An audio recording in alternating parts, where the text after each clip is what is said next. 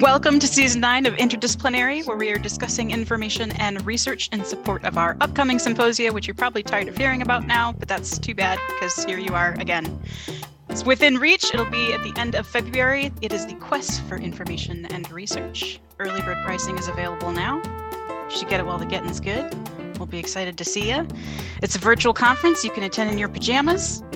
I will be attending in costume, so look forward to that, as will Cal Cates. This whole podcast this season is brought to you by the wonderful people at ABMP. ABMP, Associated Bodywork and Massage Professionals, is proud to sponsor the interdisciplinary podcast from HealWell.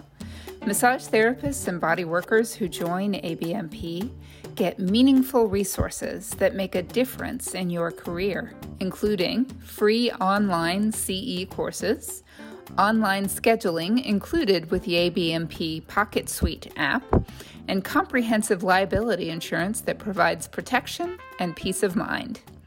Can't get enough podcast inspiration and information?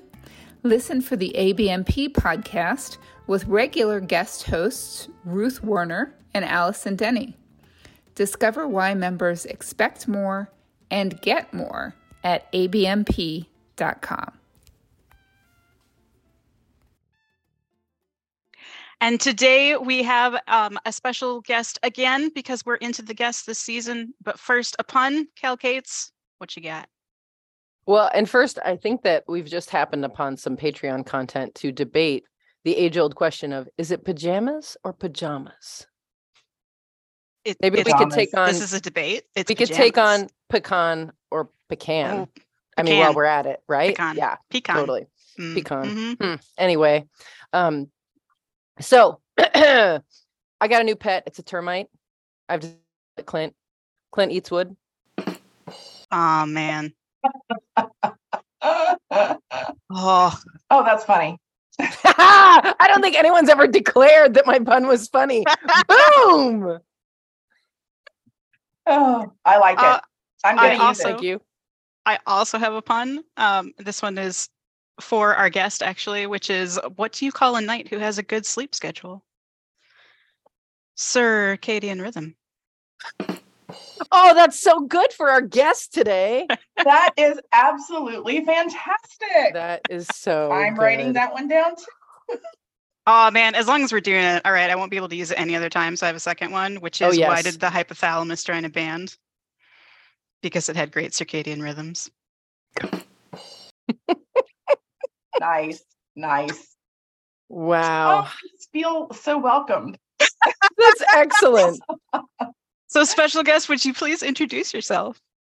Yes, my name is Lauren Fowler, and I am a professor of neuroscience at Wake Forest School of Medicine, and I study biological rhythms, including circadian rhythms, and one of the things that I also really enjoy teaching is statistics. Which is lucky for all of us. Because said three people ever. Yep, because I know you all hate statistics. So, Lauren, I hated statistics when I took it as a student. And it wasn't until I started teaching it that I actually liked it. What changed in the meantime? When you teach something, you have to understand it to make it make sense. In order to be a good teacher. And I think most of us, when we learn statistics, we're just memorizing and we don't really care, right? I mean, it's just, I got to get, I'll memorize this formula. Mm-hmm. And it wasn't until I really started to understand it.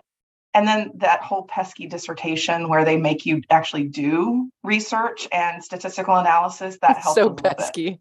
That pesky, yeah. So Lauren will be teaching, you may have guessed it, statistics and charts at our wonderful symposia. I believe the title is something like Statistics and Charts Without the Tears. So hopefully it won't make you cry and it won't make you take a nap and it won't do any of those things. It should be a fun experience that doesn't make you want to cry every time you pick up a research paper. I think you will cry the tears of liberation. Yes, absolutely. I like that. Yes. And hopefully it will not bore you. I do like to try to make it fun and exciting, but no pressure. No pressure. No pressure. Seriously, I wish you guys could see Lauren's face. Like she's so excited about this. Like if you're bored, I think it's going to be on you. I have heavily caffeinated this morning. That's excellent. That's excellent. Just another little hint about what makes statistics fun. Stay sharp. Stay sharp. So I wanted to ask about teaching stats and charts and things and how you make it less overwhelming for people. I believe many people get overwhelmed by all the numbers.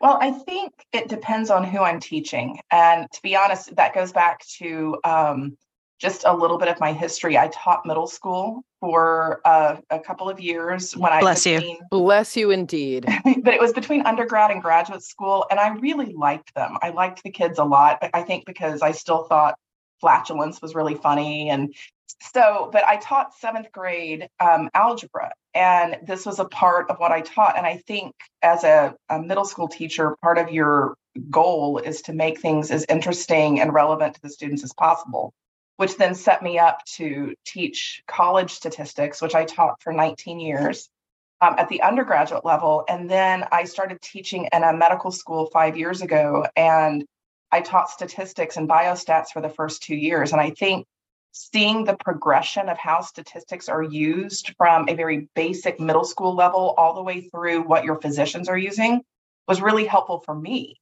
so that I can see the bigger picture of what you should be learning early on to make it make sense later. And I think it is not the fault of our educational system, but I think that we have teachers who are required to teach things so that students perform in a certain way on the test. Mm-hmm. And without the ability that I've had in my long career to see how it applies later on in their life. So, but that has helped me. And so one of the things I do is I just try to make it relevant. So of course, with 7th graders, it was always something funny. And we would do something, like some type of research question that involved things like toenail clippings or, something really fun that they would get into. And then at the undergraduate level, I taught in a psychology department, and we would do things like we would give each other little assessments in class, and then the students would use that as our data. With medical students, it's very applied. And I think that that's really the best way to do it, is to learn it and apply it in an applied way. You don't want your physician to be able to sit there and say, well, the formula for correlation is R equals the square root of, and then go on. You want them to be able to say, and when I look at the results of this study, I see that this medication is preferable and has fewer side effects compared to this other medication.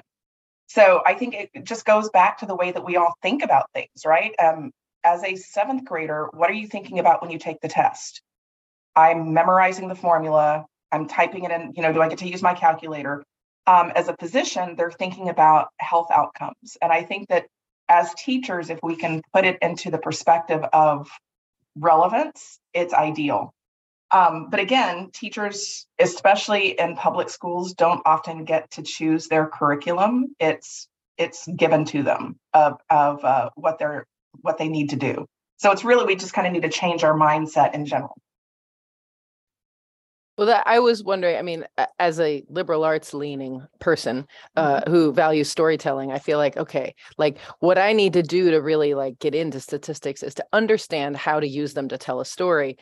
And I'm curious if part of your teaching, because the thing that I feel like I find myself trying not to do, and that I see other people do, I don't know what's happening inside them if they're also trying not to do it, but is you see the part that says the thing you want it to say, or the part that you can understand, and you just sort of stop, even though there are lots of other statistics that create a broader context that say so this is an interesting data point. But when you zoom out, it doesn't quite slam dunk the way you were hoping it was going to. And how this is, I feel like we should just change the name of this podcast to what is critical thinking? Because I feel like right. this is the question, right? It's information is living, and so are we. And that's not always a great combo. Well, I think that you have made it an excellent point. And first of all, just as humans, we always want to be right. right? I mean, we're the heroes of our own story. We always want to be right. So, and if you'll remember, again, back to middle school, your hypothesis testing, like first you come up with your hypothesis and then you run the experiment. You're going into it with an expectation that you're right. So, of course, you're going to try to see the parts of the data that support what you're doing. And I'm going to have to think about the name of this book. There is a really, really good book that talks about this, that talks about why the general public doesn't believe statistics. And it's because we believe what we want to believe. Yeah. So, and it goes back to things, it talks about global warming, but it goes back to like the 40s and 50s and cigarette smoking. Wow. And about how if you have one study that says cigarette smoking doesn't cause cancer, then anybody who wants to smoke is going to believe that study. Nicotine is more compelling than science. Exactly. and it's because science has a bigger burden, right? I mean, because we have to be able to replicate over and over and continually test a theory. And I think that's what the beauty of statistics is. So statistics are just numbers. And as humans, we put our own biases onto it, but the numbers themselves don't lie. It's us. And so that's one reason why, and I maybe lying is harsh, but just to say that we have our own bends, like we have our own way of looking at things and lenses. So that's one reason why replication of studies is so important. So that if I do a study and I get certain results and I interpret it a certain way, someone else should be able to do the same study with a different group of people and keep finding the same results. Unfortunately, in science, if we want to publish, they don't want you to publish things that have been replicated 50, 60 times, right? I mean, they're like, okay, somebody showed that, now you go do something new. But really, in science, we should be replicating over and over and over again.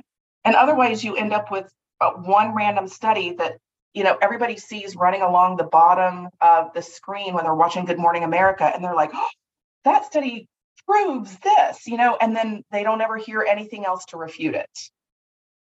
And so it really it goes to, it really is critical thinking, Cal. So I think that you raise a fantastic point that it is really hard to set aside our biases and to look at the data in a way that lets the numbers speak for themselves. And as a scientist, that is very hard for me because you invest a lot of time in things and you're like, I really want this to show something, as a pharmaceutical company, I want to show that, the millions of dollars we put into this show that my drug has an effect. Or as a teacher, I want to show that this teaching methodology that I invested all this time in has an effect. Or as a person who tried this random weird diet that I saw on TikTok, I want to be able to say that it had some type of effect, right? And so it's really challenging, but I think that's the nice thing about statistics is that it is not specific to a certain gender, to a certain country, a certain ethnicity. They are numbers, and we all put our spin on it. So it's an all-inclusive way of looking at things. There's a radio station around me that really likes to, in an attempt to break up the music on the radio station, likes to talk about pop science stuff. And they bring up these studies and they're like, 5 out of 10 people, blah, blah, blah, blah, blah, blah. Or like, do you want to be more effective in your dating? Blah, blah, blah, blah, blah. And half of me, when I listen to it, is like, stop it. I can't believe you're doing this. That's such crap with science. I can't believe that you're reporting this stuff because it was only one and it was like 8 people in the study. And then the other half of me is like, oh, that's really interesting. Yeah. Oh my gosh. We were just listening to Michael Hobbs has a new podcast called If Books Could Kill. And he and his co-host are taking apart these books that are like have really changed cultural thinking about. And the first book they take on is Freakonomics. And it's exactly what you just said, Corey. Like it's these things that you're like, holy cow, I never thought about it like that. But the other thing I didn't think about was that they just like blew apart some assumption or some understanding that I had in a paragraph of a really complex thing. And why didn't I question that? And, they're like, yeah, but how many millions of people grabbed this book off the rack in the airport, read it? And they're like, and we're not even just talking about lay people. We're talking about policymakers and people who have changed the way we understand poverty and healthcare and whatever, because these two white dudes got together and like pulled together pop science snippets. And people were like, this is way easier than reading actual research.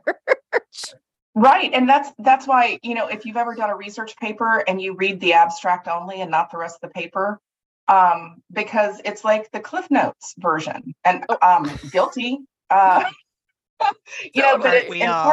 But part of it is because we don't understand the statistics in the results section. So, and I think that is one way that scientists, in order to be better scientists, we need to be able to communicate better with everyone, with each other and with the general public, because that, to me, that's a huge failing of science. And that's one of my goals as a teacher, is to help my students, especially my physician students, to be able to communicate with their patients. Because they're speaking a different language. And if you're talking to a physician, you're probably not happy, right? I mean, something's going on. The book is Merchants of Doubt. Merchants of Doubt. Merchants of Doubt is a book that is about how just a few studies completely obscured the danger and threat of smoking, and how carcinogenic and dangerous it is. And then it goes all the way from like the 1940s all the way through climate change. And I'll give you an example that Merchants of Doubt actually uses, because charts and figures are so powerful, because most people are really visual in the way that they interpret things. It's our primary sense that we use, and we have more cortical representation for it than any other sense. And so when you think about what we really think about and remember and learn from, most people, it's visual cues. So if you give them a figure that is very powerful, they remember that, and almost to the point where they ignore other information that seems to make more sense. So, and there are some famous figures from early on in the debate about climate change in the 1990s, where they're like, well, you can look at how it patterns over time, and you see that there are patterns over time. There are changes in global temperature, and it goes up and down. And so the fact that we're going up is not really that unusual. But then if you look at the figure, what they've done is the little railroad tracks on the y-axis that tells you, like there's a break in, so that because it's exponentially so high that it wouldn't fit on the paper, because the levels are going up. And I don't want to turn this into a climate change podcast. And I just want to say that the data are fairly clear if you look at the way that the data are represented, without coming at it with your own personal bias of what car you drive. Yeah, well, so interesting that it's a railroad track that, anyway, yeah, but I think, I don't know, we're not opposed to making this a climate change podcast, I don't think, because that's another thing that people don't want to be honest about. But I think part of the thing that's interesting, and maybe you can be like, that's not at all related to what I'm saying.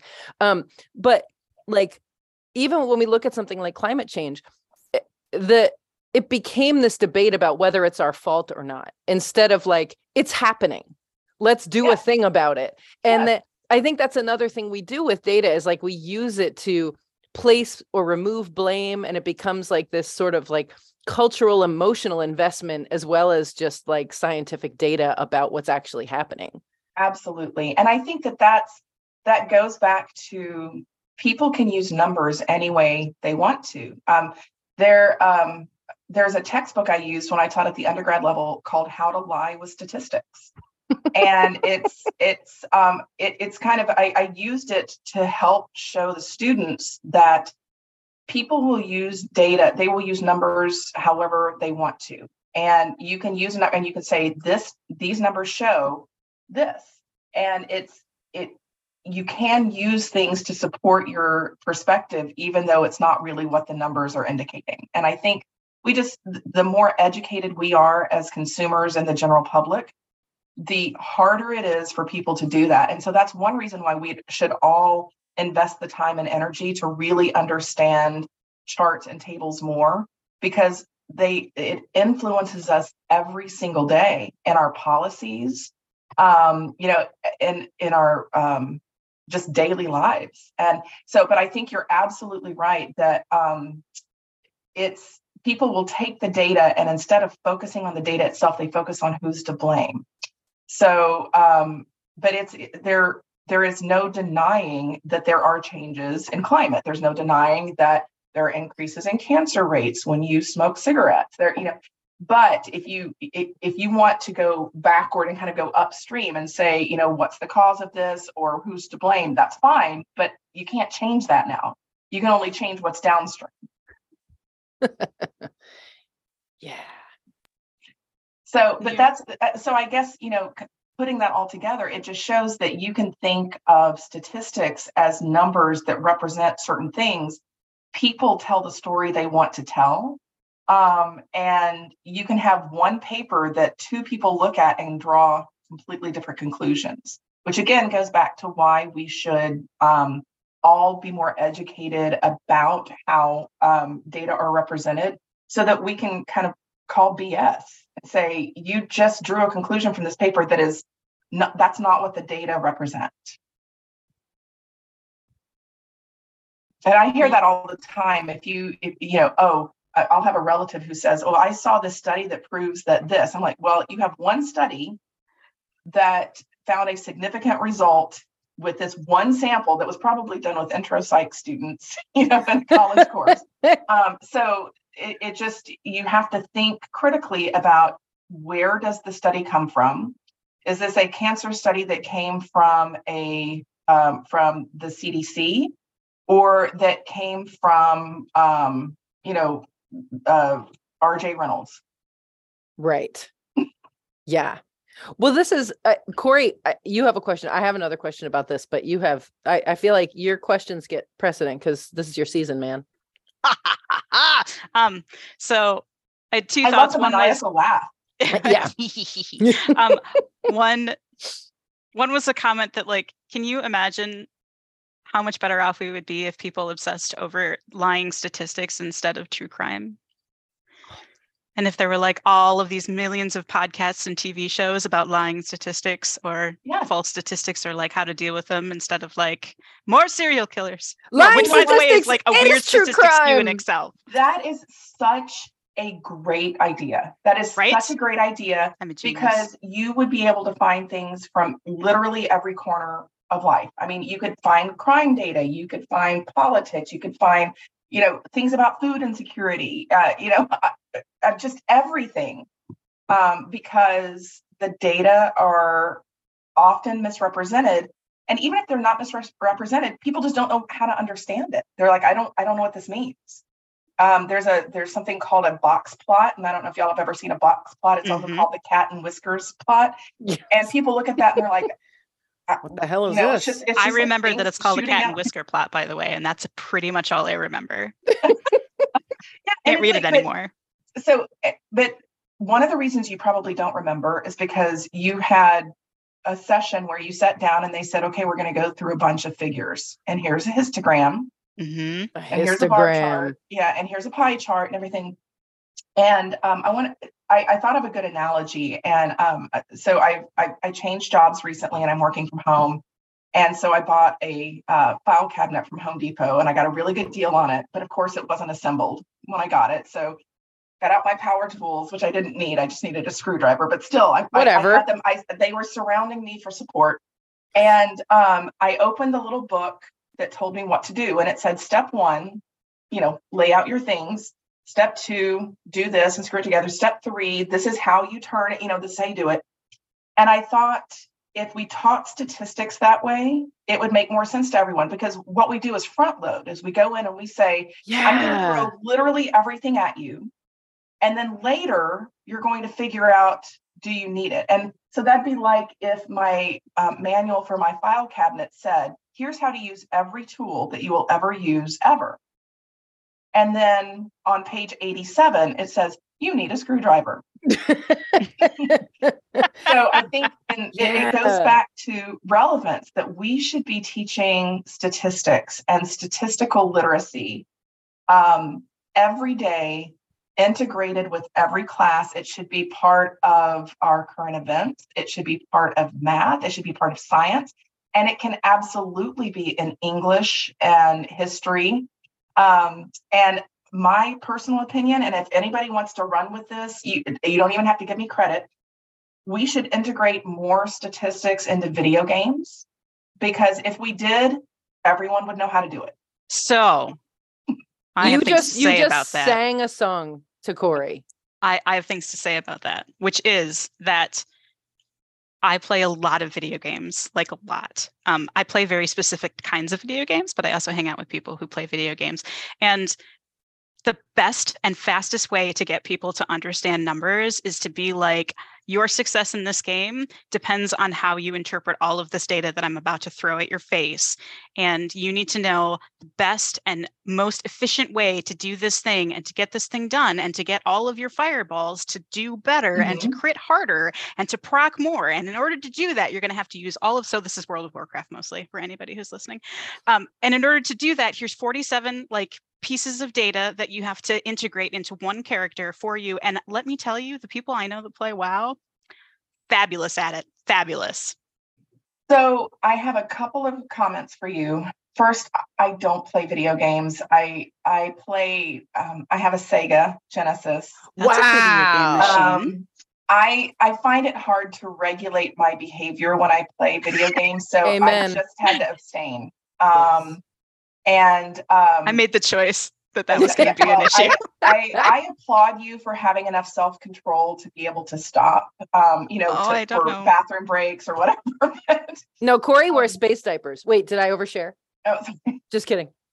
They're really expensive, so only when it's really important, I will say. I wouldn't have believed you if it weren't for the look on Corey's face. No, but I was going to say, my nephew is a video game designer, and I told him that I think that he should create a video game that has the metric system in it, because then every person from here on in the United States would know how to use the metric system like the rest of the world does, except for Liberia. I think there's one other country in Africa that doesn't use it. But no thanks. But yeah, because it's relevant. And Corey, it goes back to what you said. If you can put statistics, if you put probability into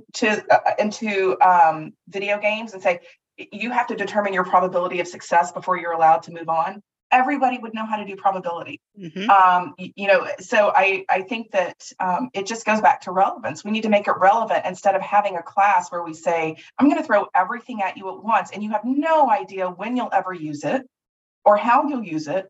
And instead, we should just show people this is how you use it every day. So, what else I was the other thing, and this is totally random, but I did a research study. I was a subject matter expert consultant with the Air Force.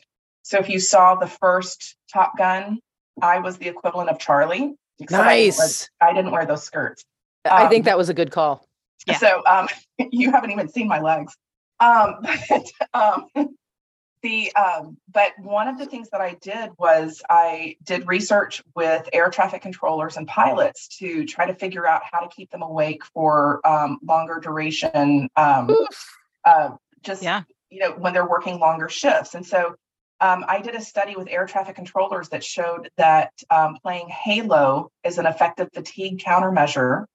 And it was to the point where their commanding officer let them play Halo in their off time when they weren't in the control room, because the stimulating effects from playing lasted as long as a cup of coffee. So It was a non-pharmacological way to enhance their alertness and arousal. And I published a paper on it. My son is not allowed to listen to this episode. Well, no, but think about this. If your son does listen to this episode, this is why you shouldn't play video games in the evening when you're getting ready to go to bed, because we're talking about 3-hour stimulating effect. It's noradrenergic. It increases your norepinephrine, and it's alerting parts of your brain that you want to be calming down. Now, if your son wants to play them, get up like at 6:30 a.m. To preload to alert himself before he goes to school. Wow. I think it just changed Cal's life.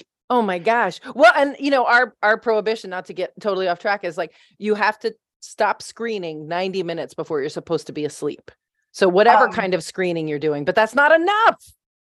How old is your son? 12.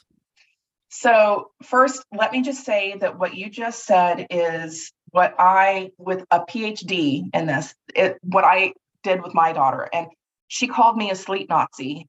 She's 16 now, but she really appreciates what I did because especially at the age of 12, it's incredibly important. And sleep is so, so, so important. And you can also tell your son that growth hormone is secreted during slow wave sleep. And so students or kids who play video games more into the evening tend to be shorter. Wow. The data are very clear. That's so this leads into a question that I've been sitting on as we've been talking. So I don't know if it's appropriate to say a bunch of your research, but you have done a good bit of research about the effects of shift work on people's wakefulness and acuity and whatever.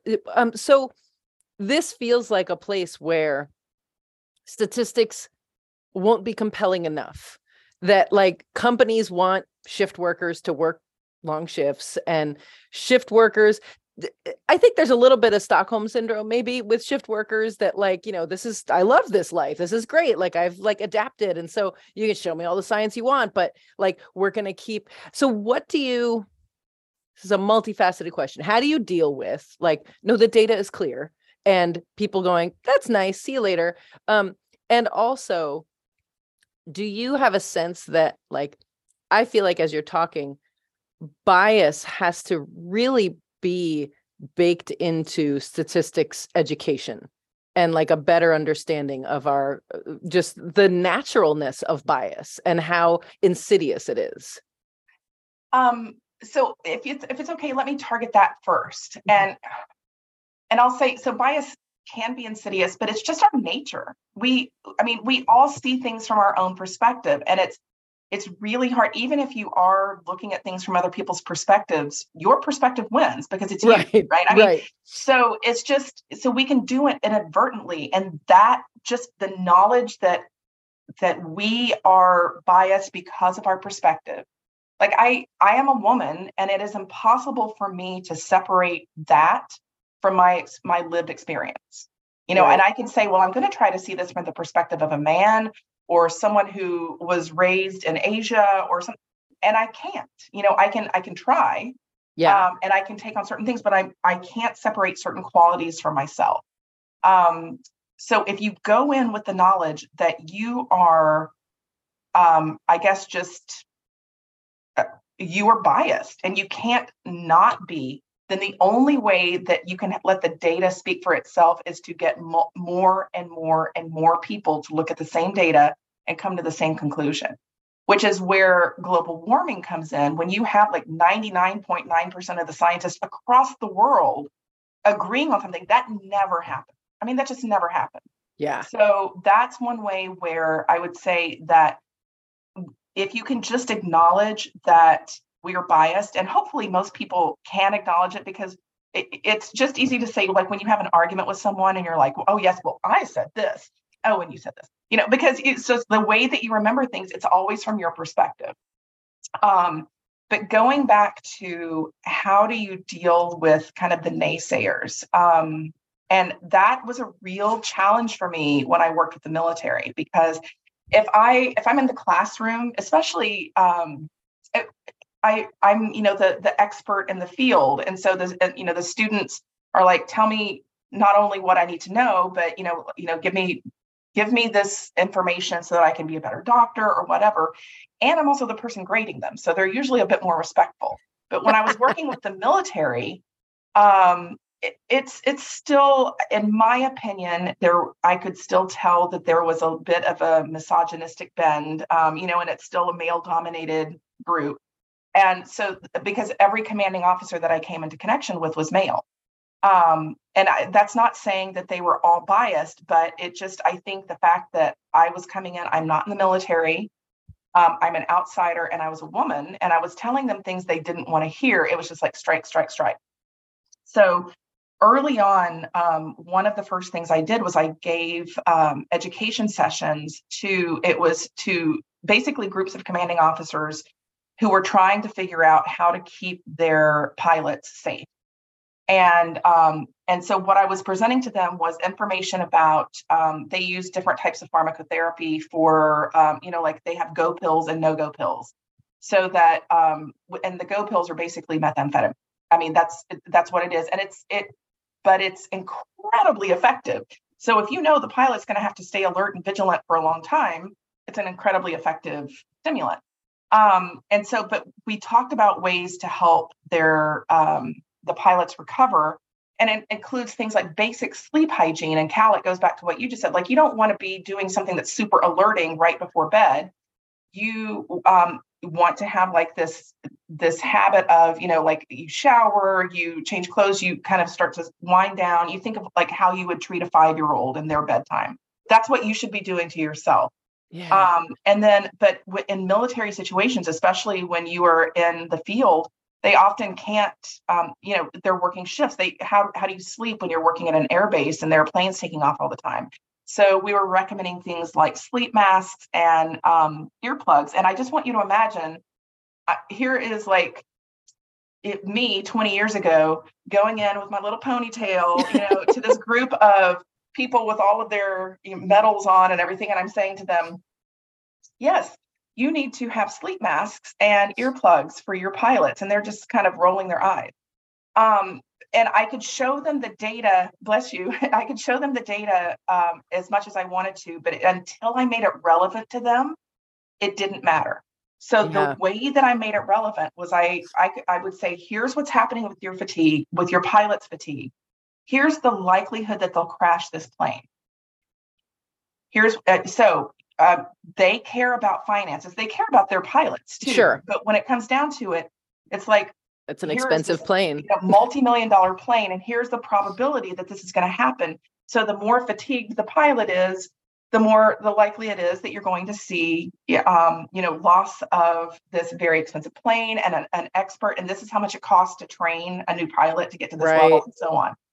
That was one way that was effective. But I worked with somebody, and it's actually funny because I use this research now, but we were working on a special type of watch it's called a Ready Band or Ready Watch. And there's a company called Fatigue Science that puts this out. And they did most of their initial research with the Air Force. And it's kind of like a super fancy Fitbit, but it uses algorithms about your sleep metrics to say, what time did you go to sleep? How long did you sleep? What was your fragmentation like? What's the, all of these things. And there are like 10 different things that they put into this algorithm.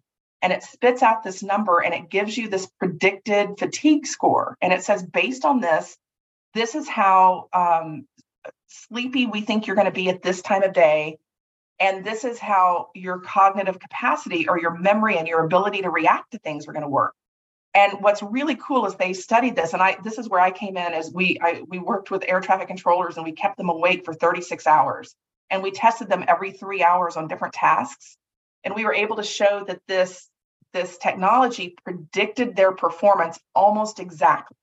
Wow. So instead of saying, this is what's going to happen if your pilots are don't sleep for this long and let's just see what happens, we actually could predict it beforehand.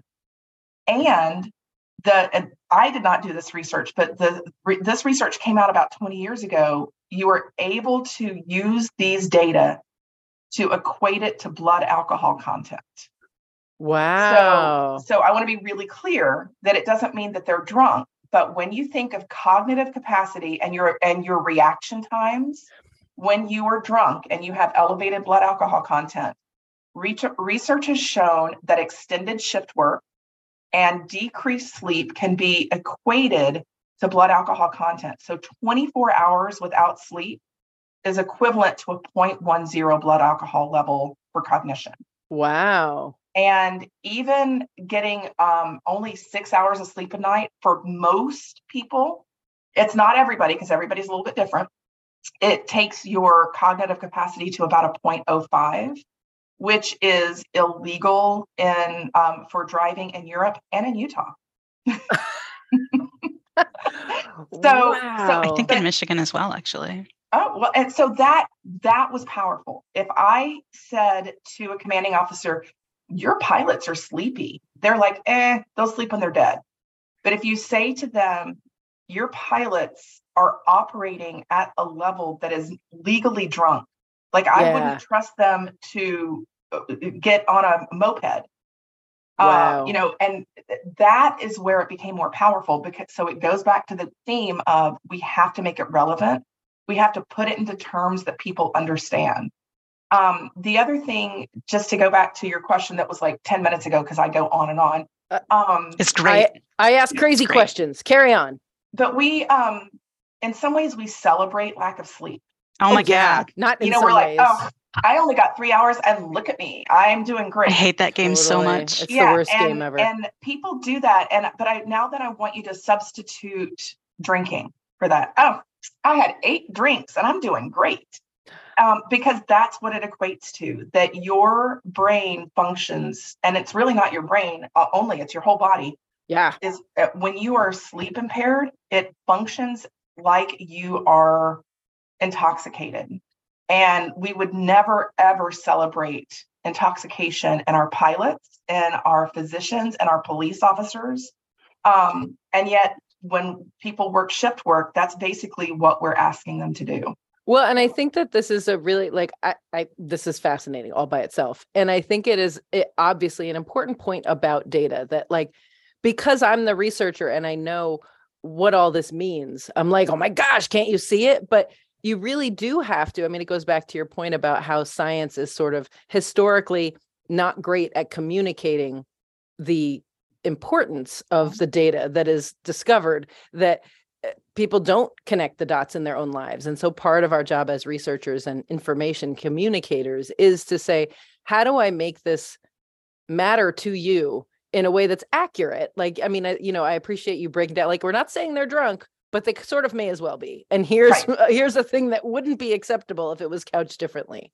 Right. Yeah. And I think it goes back, the relevance, the coming at it from different perspectives. So, but in real life, we have to find the happy medium. So as a researcher who has no investment in, I don't know how much time and energy and effort they're putting into running their Air Force base, I know sleep. And I come to them and I say, here's what you should be doing. And they're like, well, I've got all this to consider. So we have to find a happy medium. And I did some consulting with people who ran a few factories in Utah, because they came to me and said, you know about shift work and what can we do to minimize the effects of shift work on our employees? Well, it makes no sense from an economic standpoint to have a factory that sits empty half the day, so shift work makes sense for some factories. And so if you're going to have it, there are ways that you can do it. And you can do it in a way that is productive, that minimizes the harm on people. And you just have to find that economic and science balance, because unfortunately, economics really, money drives everything. If knowledge drove everything, I don't know where we'd be. Oh, I can't. It's hard to even imagine, isn't it? Well, and to not to do a deep dive off on this end, but I've mentioned pharmacotherapy a few times, but when you see things on the news, when you see things on TV about advertising certain medications that help with different things, it's because there is a pharmaceutical company that gets paid massive amounts of money to show you this. Nobody gets paid to tell you if you just sleep more, you would actually see decreases in obesity, decreases in hypertension, decreases in cardiovascular disease, decreases in Alzheimer's and Parkinson's disease, because sleep is related to almost every disorder that's out there that's not a congenital disorder. But nobody makes money from telling you to sleep. So that's why it's not on TV and being advertised. So that goes back to, as an educated consumer, we need to be aware of things. We see so many things, but where is that message coming from? And why are they sending that message? So if something is advertised during prime time, then you know that somebody is paying a lot of money because they want to convey that message to you, and they're going to put their spin on it. versus if you see something on NPR or something that is non-proprietary, then to me, I would give that a little bit more credence. I'll say just a funny aside. My daughter has Spotify, and for a while she had the one with ads in it, and she was listening to some music from like the 60s and 70s. So she kept getting ads for like Ensure. Yes. And things just like, so there's so many things now where they will gear the ads toward you. And so I just think even now it's even more important to be skeptical of what you see, and just think with a scientific perspective, like, why am I seeing that? What does that really mean? And where do I go to get the real information? Because that's another thing. I mean, people get so much of their information off of Instagram or TikTok or Facebook, which has no regulatory control, obviously. So there need to be reliable science sources where people can go and say, oh, I can believe this. And that's, so if you come up with a way to do that too, but who pays for that if it's not from a certain perspective? If it's just good for people, nobody's going to pay for that. Right. So the medical school that I used to work for, the University of South Carolina School of Medicine in Greenville, they have a lifestyle medicine curriculum that is geared toward helping people be healthier through lifestyle changes. The school accepts no financial incentives from pharmaceutical companies, and most medical schools do accept some funding from pharmaceuticals. But because we are emphasizing the importance of lifestyle changes to help make people healthier, but again, that message is rarely conveyed to the general public. So we are working on educating the physicians so that they can be the ones who share that information. Yeah, this is another red thread that emerges in many of our episodes: capitalism. And just that, I mean, if there are two main enemies to like real information, it's bias and capitalism. And that maybe they're hooked up together a bit. I was going to say, how do you separate those? Yeah. Right? And I think that there's a lot of misinformation, and I think that a lot of times it happens without nefarious intent. Someone has an experience and they post something about it, and then people believe that experience, and then they use that as if it's fact, as if that is, this is proven this. My cousin's third wife or whatever got a COVID vaccine and then, went into anaphylactic shock, and then they post it, and then people are using that as evidence somewhere. And I'm like, just as an educated consumer, look at multiple resources, look at the source, look at multiple resources, make it relevant to yourself, and be I'm sorry, I'm going to channel Gandhi here, but be the change that you want to see, and don't perpetuate misinformation. And if you find a great resource that gives information, like on Facebook, there's Science Super Friends, which is a really great place that you can get information about COVID, that is unbiased. It is put out by scientists who are not affiliated with one institution. It's worldwide. So but if you find something like that, share that information instead of sharing like, oh, my cousin's third wife, blah, blah, blah, instead of word of mouth. One of the resources that I really enjoy that I come back to a lot, so all the listeners will be familiar. I really enjoy Thinking Fast and Slow by Dan Kahneman, and there's a great section about risk and how people perceive risk and how really bad at it we are. So the worst places for us for risk perception are things that are really small and things that are really big. And in the middle, like, we're kind of okay. But like you said, someone took a COVID shot and then had an anaphylactic shock reaction, and then things happened. And that's like one little piece of this enormous picture. But because we're so bad at relating small pieces to risk, we're like, oh, that's huge. It's huge. And it's also very impressive, and it was in really bright lettering, and I could see it clearly. Yeah, and that's, I mean, it's why everybody is so afraid of sharks, because we have Shark Week. Why wouldn't you be afraid? Exactly. And yet there's a debate about whether or not your children should be vaccinated for HPV. It's a preventable form of cancer. Yeah. Bad at risk, real bad. We are really bad at risk assessment. And Cal, that goes back to your thing about, we're going to try to put our own spin and cause and blame on things. Like, I have a friend who did not want her daughter to get the HPV vaccine because it implied that her daughter was going to have sex. And I'm like, she will eventually. Yeah. And therefore, but there's a critical, but I think if you can say it's cancer, there's a window of time when this is most efficacious. And we look at the data and not that bias that's further down, and not that, and our estimation of risk is very, very low. But as a parent, I'm thinking if I can do anything to prevent my child from being hurt in the future. Right. So anyway, so that's, I'm just so you know, I'm writing down everything that y'all say about different podcasts and books and things like that too, so that I can go stalk them. Excellent. But yeah, I will say that in terms of statistics, my understanding of statistics has increased as I use them more. And I think that that's what you'll see too, going back to my file cabinet analogy. When I put the first file cabinet together, it took like an hour. The second one took about 20 minutes because I knew what I was doing. And so one of the things I think that we have this intellectual barrier to wanting to get involved with statistics at all, because it's such a huge gap between what we think we know and what we need to know. But once you leap that gap, the gap gets smaller and smaller every time you use it, and it just gets easier.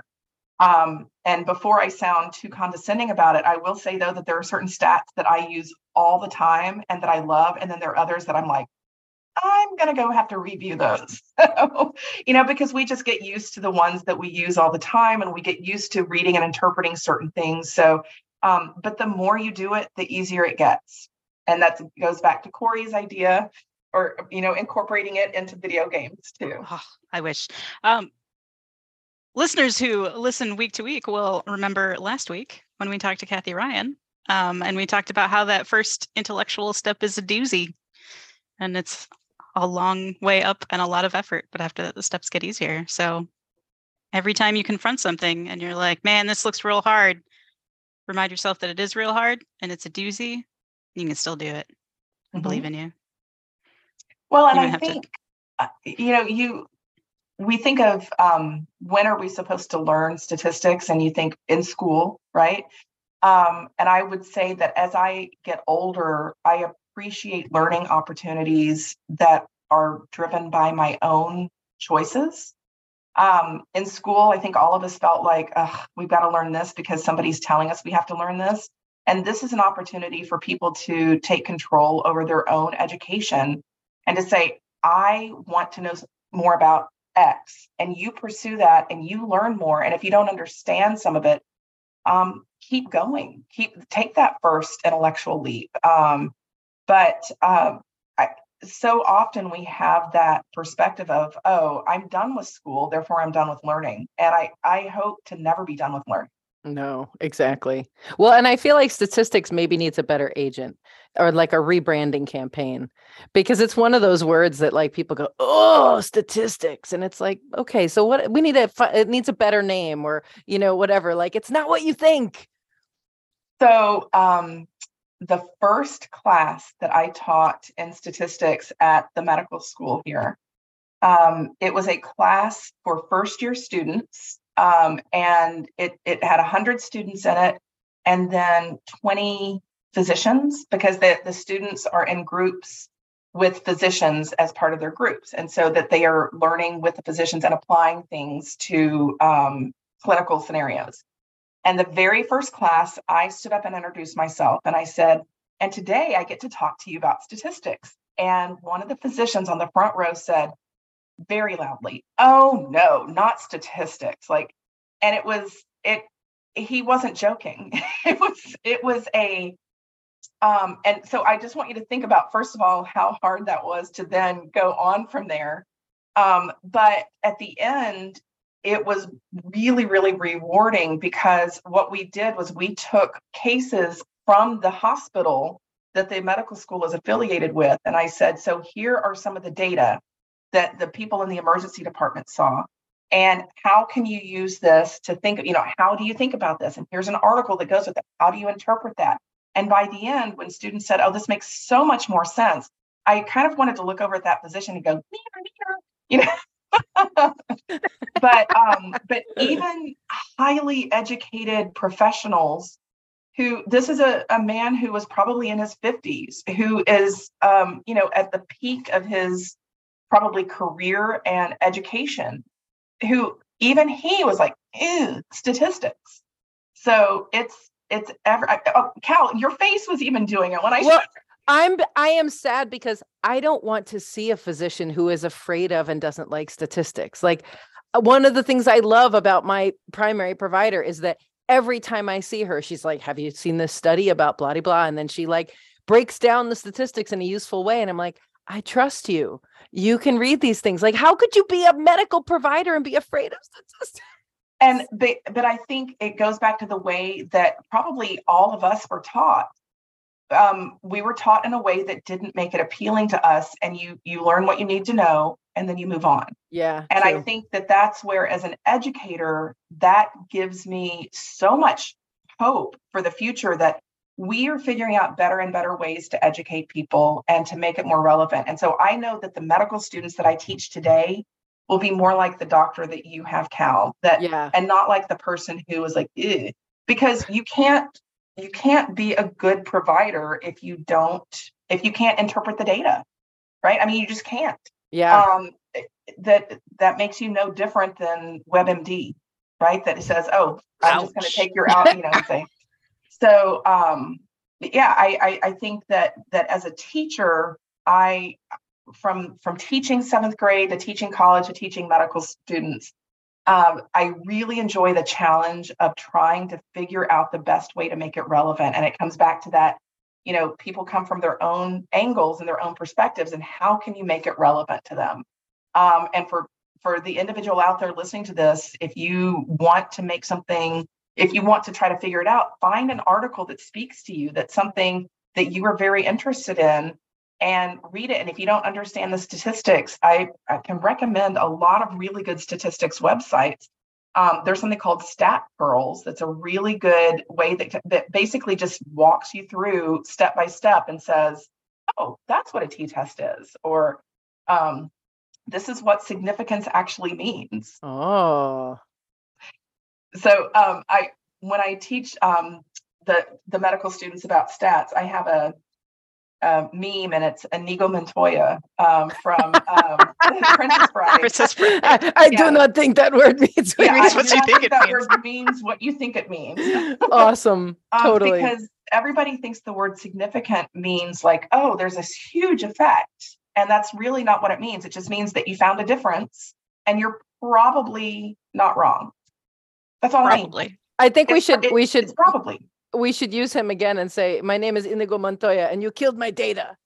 Yeah. Oh, yes. Not prepared to die. But that's something I've been thinking about a lot, actually, is like how many words used in research papers are used in ways that I don't use them during my life.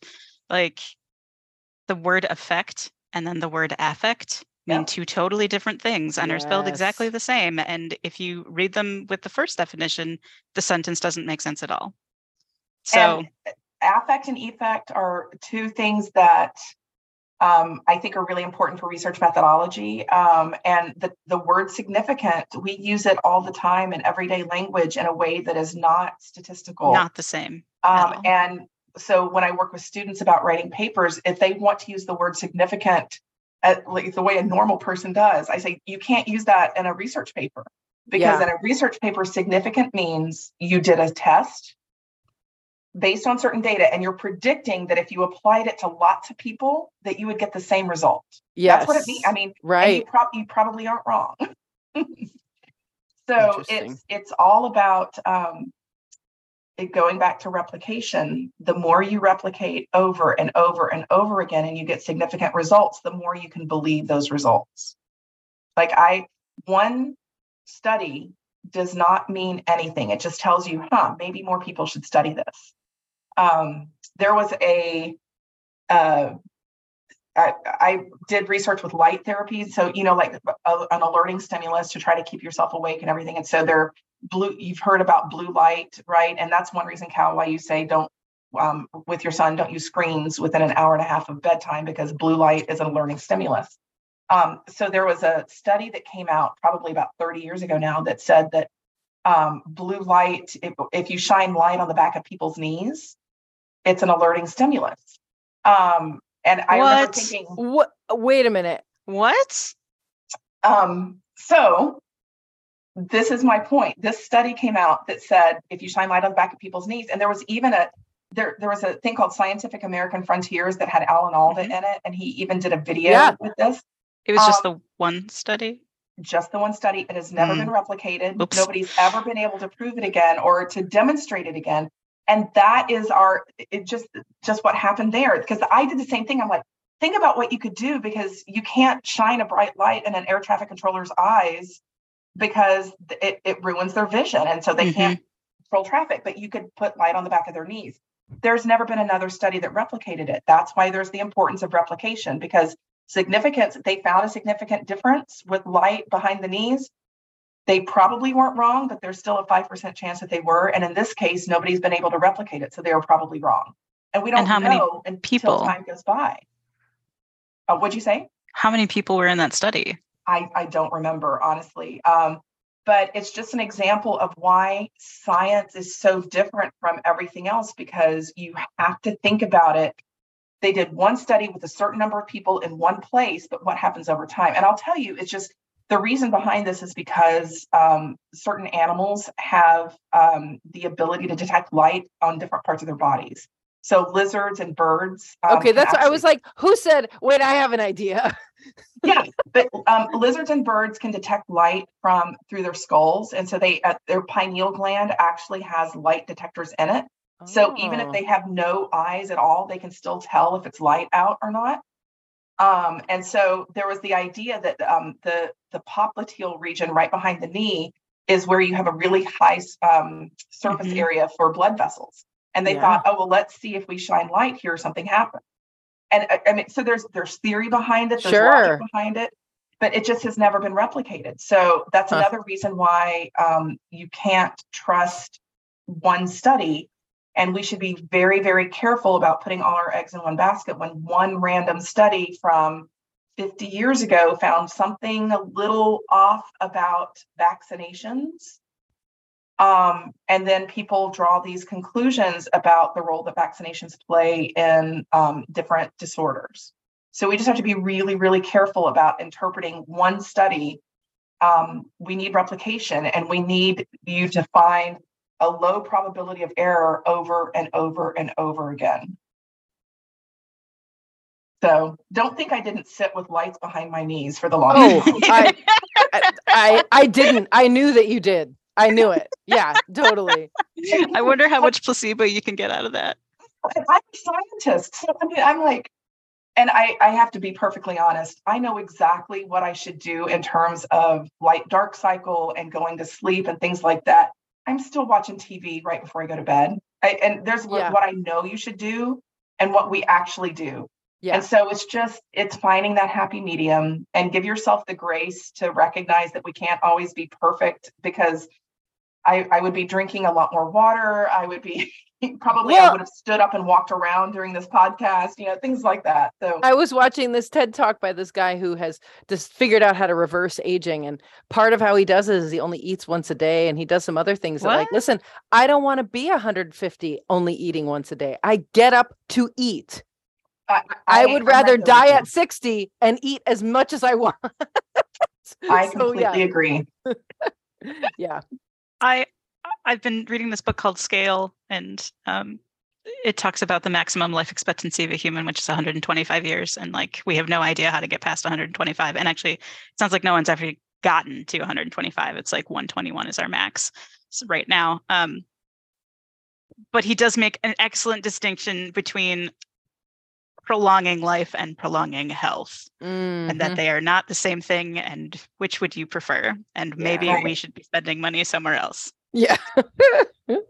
So I will tell you that one of my life goals is to write a book it's called The Armchair Neuroscientist. That is basically what everybody in the, just normal people should know about neuroscience. And so a lot of the things that I've been talking about in the podcast are things that I want to put in there about how, like, just our light dark cycle and sleep, and how, and part of it would be how to interpret statistics, because I think that that's something that everybody needs to, obviously this book is going to be bigger than War and Peace, but I also want to talk about things like nutrition and the way it influences our brain. And but y'all have been fantastic, because as we talk, I'm like taking notes too. Oh, I should mention this.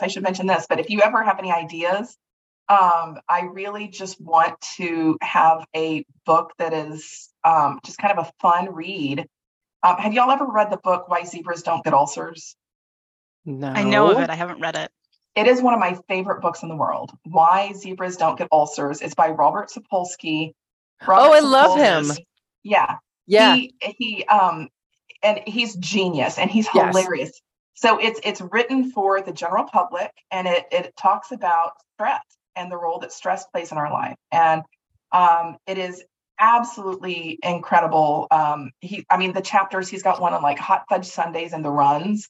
It's just, he's very irreverent, and it's hilarious. And he talks about like why pigeons poop when they fly off, like when a flock of pigeons, because they don't weigh as much if they poop, so it makes it easier for them to escape. I mean, it's just it's random stuff like that. But I want to model my book after Robert Sapolsky's. So if y'all have any suggestions for things that should go into this book, which I'm going to start writing any second now.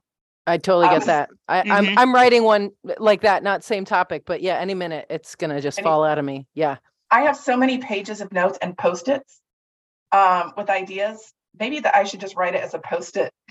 I mean, that's kind of people's attention span these days. I think that might really be the way to go. Well, and my exposure to Sapolsky is his book Behave. Yes. About the biology of humans at our best and worst. And it's dense, but man, talk about debunking connections that we've like made questionably. Yeah. And Behave is a lot harder to get through than Why Zebras Don't Get Ulcers. So I taught a health psychology class for medical students, and we used Why Zebras Don't Get Ulcers as the book. And it was because I wanted them to use it as physicians, but also as for themselves. Yeah. So to be their own first patient, and then to talk about, so when you're talking to your patients about stress and anxiety, here are some things to use. And of course, incorporating ways to communicate in a way that makes sense to your patients. Yeah. Oh man, so many. Have you thought about things. Graphic novels? Oh, just saying. I did. So my daughter was a big fan of graphic novels, and she's also really artistic. So I have thought about, I won't say I thought about doing it as a graphic novel, but thought about doing it with a graphic novel component to each chapter. So kind of like I have the chapter that's written in regular words, and then like a story that goes with it for each chapter. Well, you could even do like Hypercapitalism. I don't know if you're familiar with that book, but it's sort of a comic book, but it's a great, like, he actually explodes basic concepts about capitalism and how it started and how it's progressed in culture, but it's all with these funny cartoons, and there's like, a couple of characters that show up throughout the book that sort of illustrate different concepts. And for me, I wanted to know more about capitalism, but like picking up an actual book about capitalism, I was like, no, thank you. But that thing, I was like, oh my gosh, it's amazing. So many options. Okay, that got a big arrow next to it on my list of books that I'm looking at. In my presentation in February, I will be able to give you some examples and to show you some of these figures and about how people have lied with statistics and things that we see from every day. And I'll bring current events in just so that you can see ways that people interpret things, and then ways that they probably should be interpreted. That's awesome. That's great. Exactly what we want. Yep. That'll be very exciting. Well, thank you, Lauren, for being here. I think everybody got a lot of resources from everyone. I think we both have really long lists. They will all be in the show notes. I therefore command. Thank you, Rebecca. Thanks for listening, everybody. I hope to see you all at the symposia in February. I think we're going to have a really good time. All of our guests are very excited about all the things they have to talk about. I'm very excited to see their presentations right along with you. So should be a good time. And you can wear your pajamas or pajamas or pajamas or PJs or whatever makes you comfortable. Well, and I just want to say thank you so much for giving me this opportunity, and that I hope that no one was bored or turned off by the discussion of statistics. We do our best, and that is all we can do. Thanks, everyone. We will see you next time.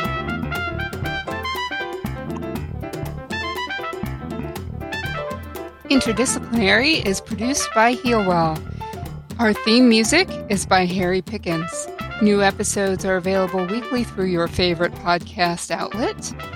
And you can send us an email at podcast@healwell.org. That's podcast@healwell.org. Thanks for listening.